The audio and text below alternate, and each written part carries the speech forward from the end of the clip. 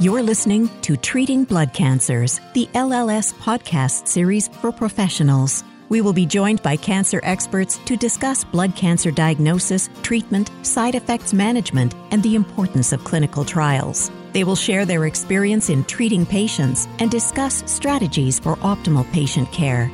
Let's get the conversation started.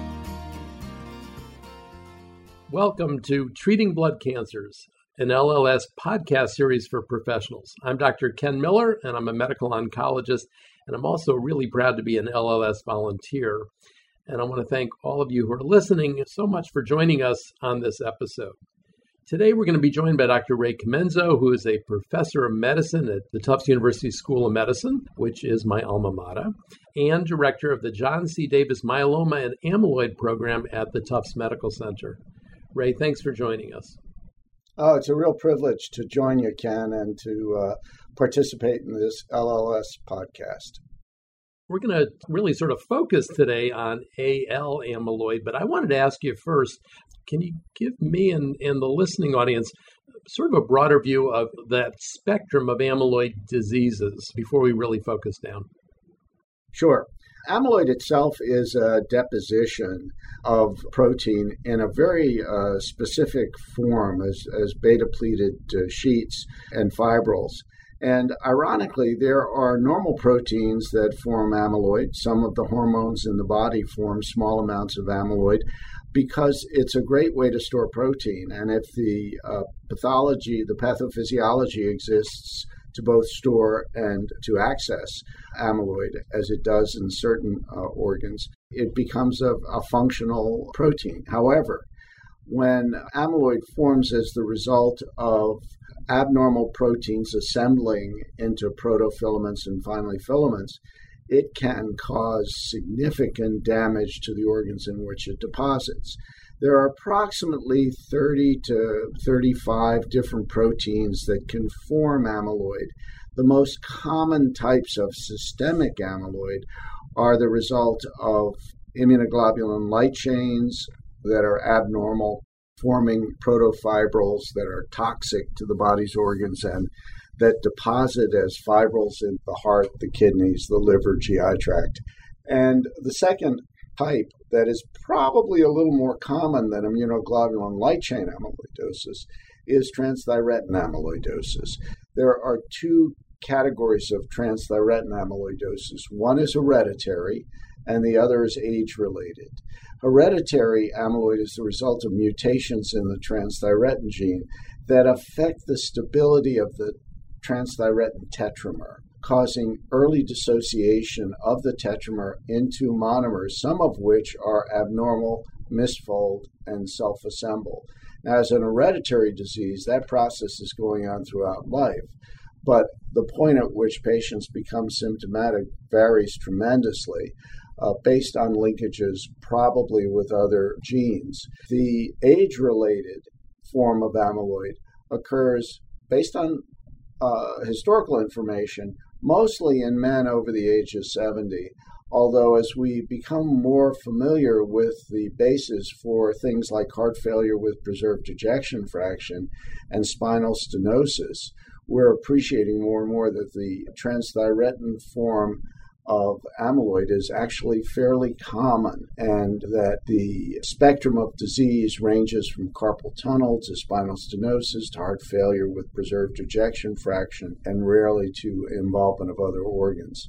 Recently, treatments for hereditary amyloid were approved in the United States. Two companies have RNA silencing agents that have been approved to treat hereditary amyloid in both its neuropathic form and its cardiac form. And those agents are going to make a big difference in the lives of patients with hereditary amyloid. There is a third agent, tafamidis, which is on the verge of being approved for age-related cardiac amyloid. So within probably a year, we'll have treatments for all the major forms of amyloid, systemic amyloidosis. So really focusing on AL amyloidosis, are we missing the diagnosis? And if so, why? It's a very good question. I think the answer is yes, we are missing the diagnosis. Part of the problem is semantic. We tend to characterize plasma cell disease as myeloma or not myeloma, smoldering myeloma, monoclonal gammopathy of undetermined significance. These are clearly categories of disease. And we know that 1% to 2% of individuals over the age of 50 have monoclonal gammopathies.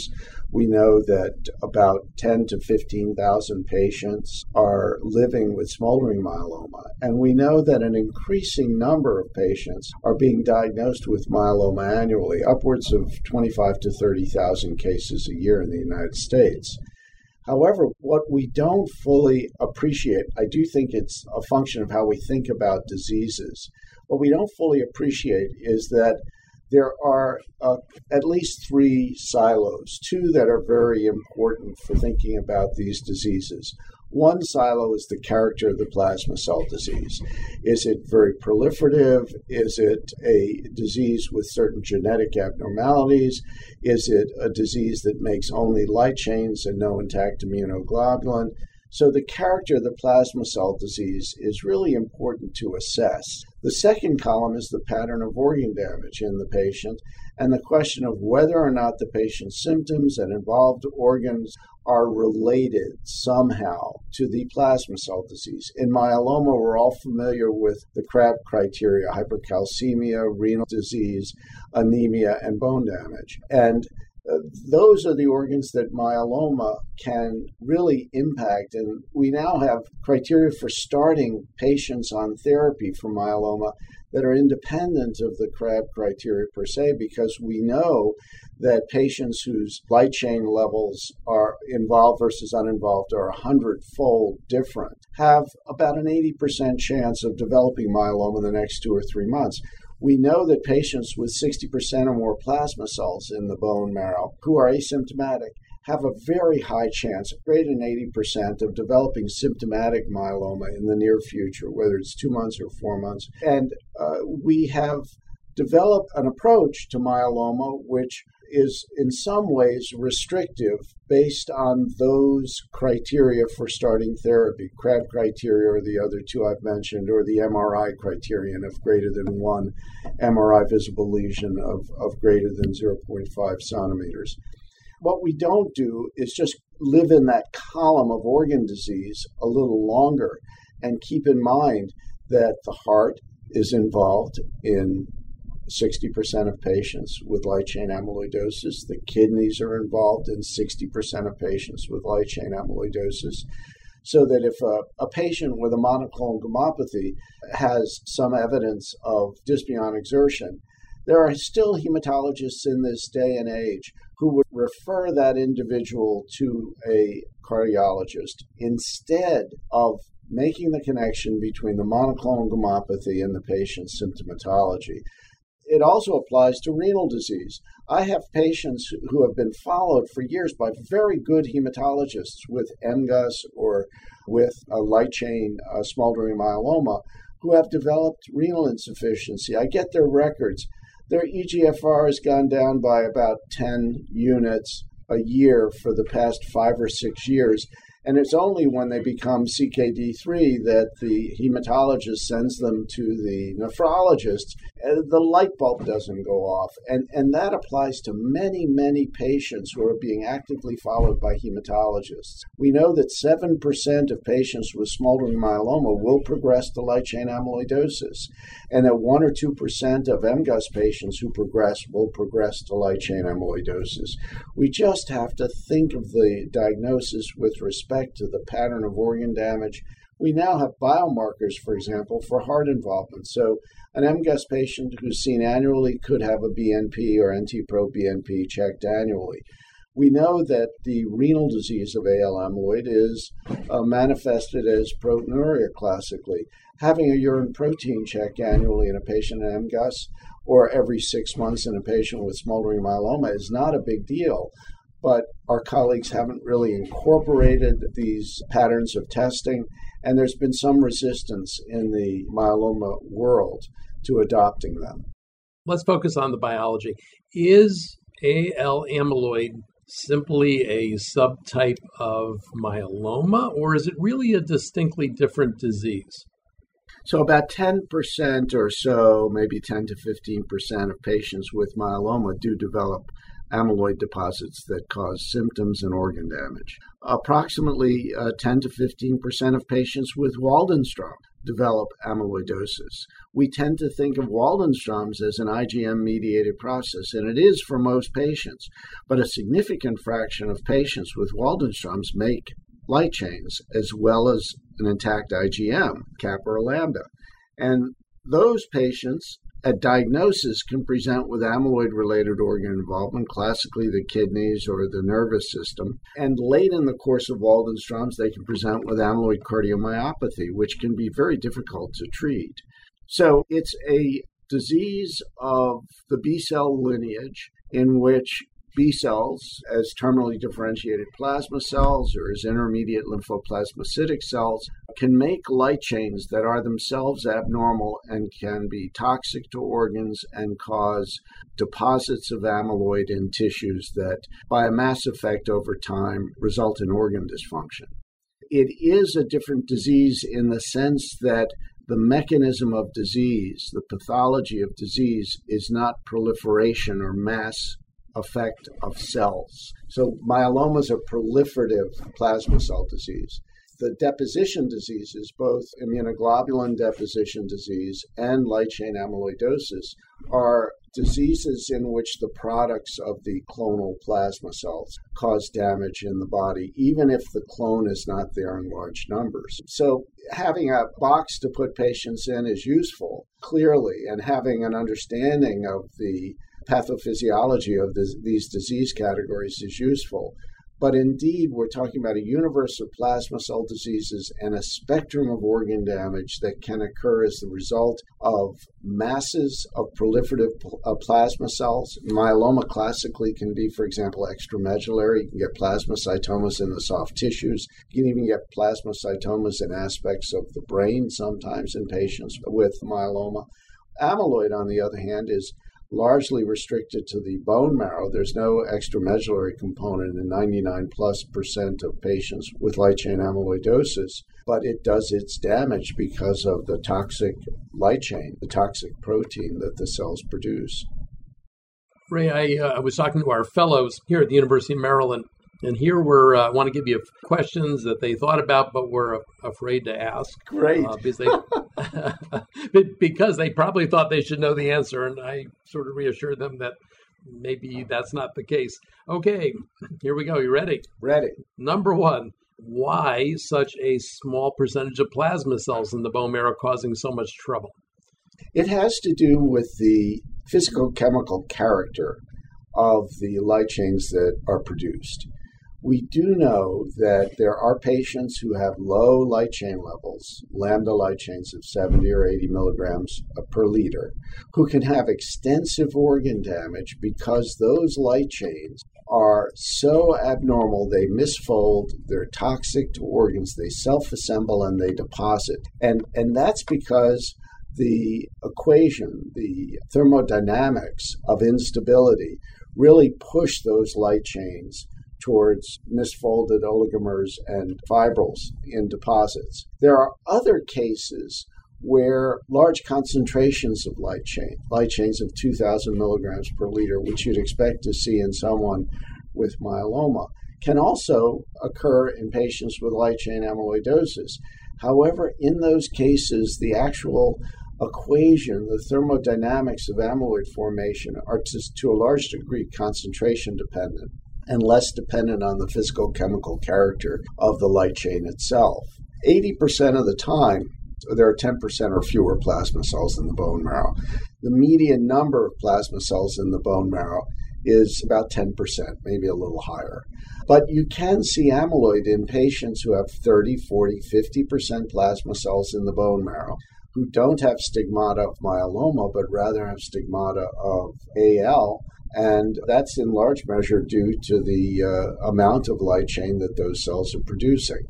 At the same time, there is a philosophy among amyloid doctors that many of these clones are small, dangerous B-cell clones. Dr. Merlini, Dr. Stone wrote a notable article in Blood about 10 or 12 years ago with that title. And that's often true. And the reason for that is that the light chains made by these cells are very toxic.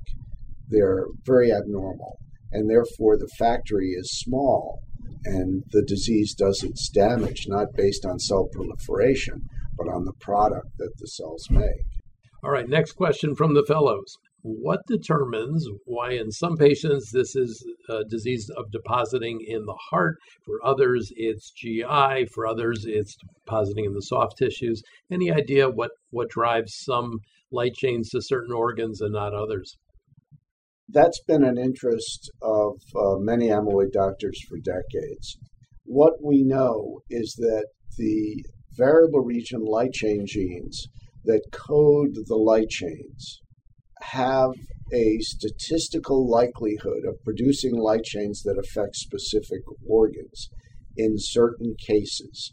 The designations that are used for these genes are a little cryptic, but they go by designations such as IGLV1-44. That variable region light chain gene on chromosome 22 is highly associated with cardiac involvement. There's another variable region light chain gene, IGLV6-57, which is almost exclusively associated with renal disease at diagnosis.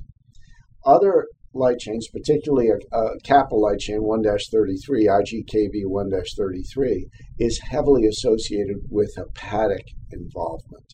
However, we don't understand the basis for that tropism. We don't understand the physics of that process. It may be related to isoelectric point of the light chain in the case of renal involvement. It may be related to charge issues in the case of cardiac involvement, but frankly, we don't know. It's not been, we don't have experimental models for the disease that can help us answer the question. We do know that when you create transgenic mice using genes such as this, they don't get amyloid in the same pattern that humans do. So we don't have a really good animal model. I think that there are two factors at work in addition to the tropism of the gene that is encoding the light chain. I do think that there are individual host factors at work having to do with the proteostasis network, the endowment, if you will, for a protein manufacture and turnover that an individual has. It may be the case that some individuals can manage a deposition process or manage the toxic oligomers better than others. And those who can manage those things get less intense disease than those whose bodies can't. But that's pure hallucination at this point in time. One more question from the fellows. Just your guess, your estimate. How long from when a patient starts developing this clone and producing these toxic proteins, how long an interval between that and actually becoming symptomatic? Is it years? Is it months? It's years. We are really, really indebted to Brendan Weiss. When Brendan was at Walter Reed, he had access to the U.S. Defense Department Serum Repository. Members of the U.S. Armed Forces are bled annually, and their sera are archived. He looked at patients who developed AL amyloidosis between roughly 2000 and 2010. He also looked at patients who developed myeloma. And in two separate articles, the myeloma article published in 2009 and the AL article published in 2014, what he showed was that there was clearly a precursor syndrome. In AL amyloidosis, there were light chain abnormalities appreciated in patients within 10 to 14 years prior to their diagnosis. And 100% of individuals had light chain abnormalities in their serum within 4 years of diagnosis. What makes this so important is that 55% of the patients who progressed to light chain amyloid in this series had cardiac involvement at diagnosis. So it really emphasizes the need to check light chain levels in patients with MGUS or smoldering myeloma, as well among cardiologists to check light chain levels in young people who present with symptoms of diastolic dysfunction, shortness of breath, and to think of the disease. We've been really fortunate here at Tufts. Our heart failure service extends throughout Massachusetts. We do more heart transplants than any other center, and therefore our cardiologists are really, really sensitive to light chain testing. In fact, we have had patients come into cardiology offices with symptoms from out of state, and the cardiologists do fat pads and light chains right in their offices at the first visit. So the word can get out. And with the increasing awareness of transthyretin amyloid among the cardiology community, I do expect in 10 years that amyloidosis itself will be a disease that will have a significant improvement in early diagnosis and will become more of a cardiac disease in some ways. Wow. Let me ask you a few things related to the molecular biology and then how it reflects in treatment. And then we're going to go right into talking about treatment. But, for example, there's been obviously huge breakthroughs in CML in our career by establishing the molecular biology, the BCR-ABL. Are there some gene rearrangements or deletions or other changes which then we can identify the nature of the problem in a certain patient's amyloid? And does that inform how you make decisions in terms of treatment? That's a great question, Ken. And the knowledge that we have about myeloma and the genetics of myeloma enabled us to look at AL plasma cells in the light of our knowledge of myeloma plasma cells. We do know, for example, that there are high-risk translocations, the 414, 14, 16, 16, 20 in myeloma. We know there are important deletions such as deletion 17p. And we know that about half of myelomas have hyperdiploidy, and that has an implication for their prognosis.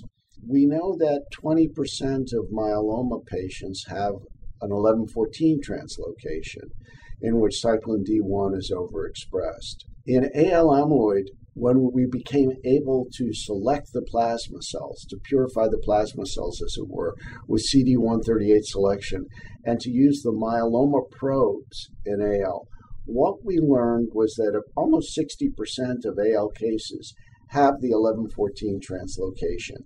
And that really shouldn't be so surprising because the 1114 translocation in many instances disrupts the heavy chain locus on chromosome 14 and results in light chain secretion. So a big part of the reason why light chains are so common in AL as the paraprotein of disease is because of the presence of the 1114 translocation.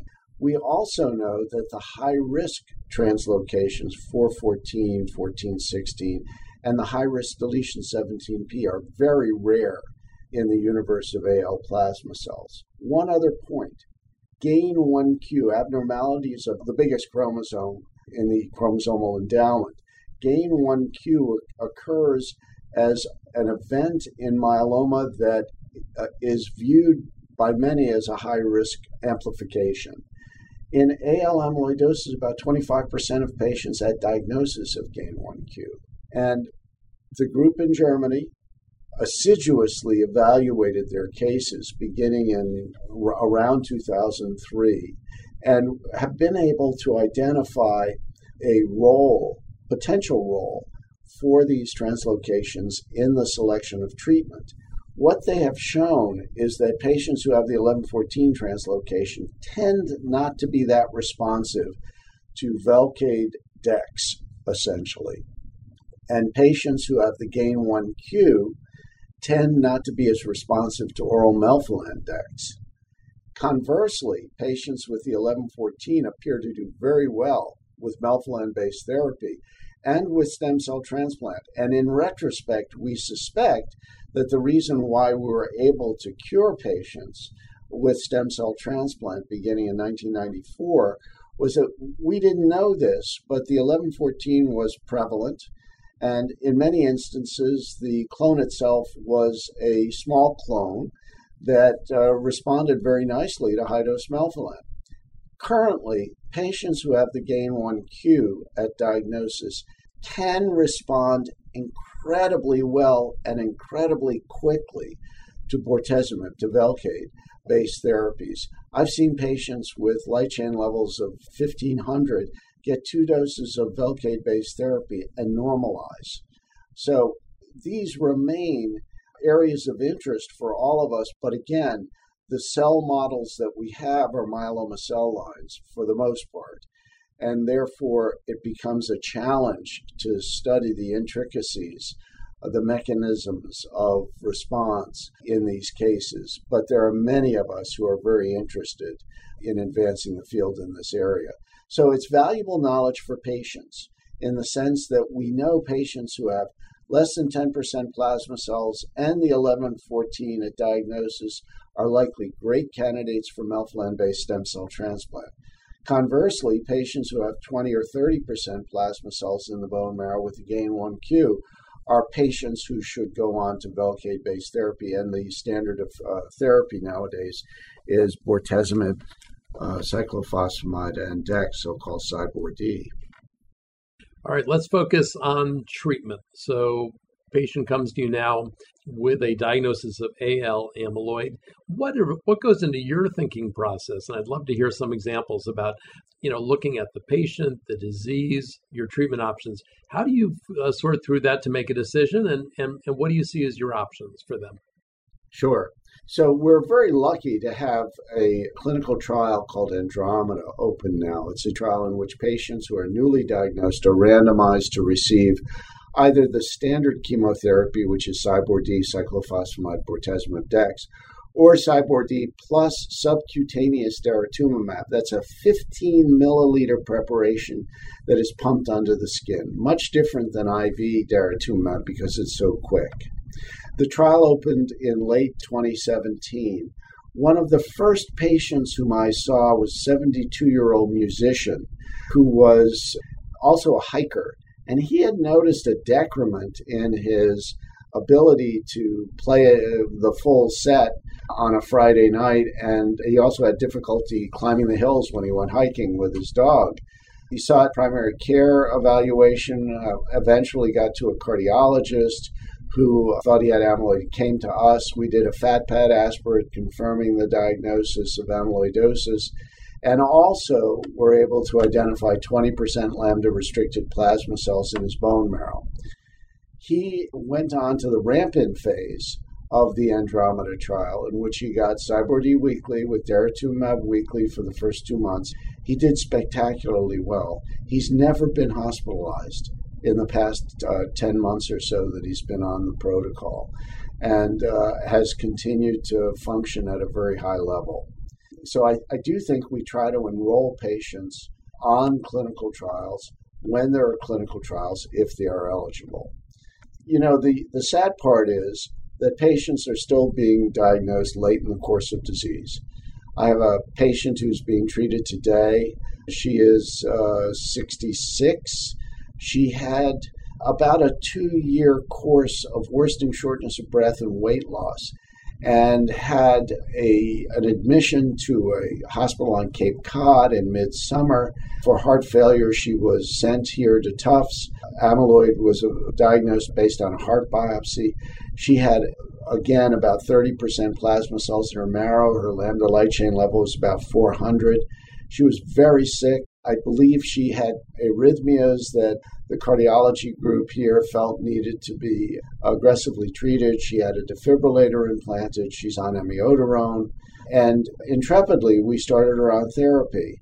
At the time we started on therapy, her light chains were about 400. She had some challenges with bortezomib. We reduced the dose in someone who was such advanced heart disease, and despite only getting 1 milligram per meter squared, she developed the hordelia that are associated with bortezomib, which required doxycycline treatment for about 6 weeks.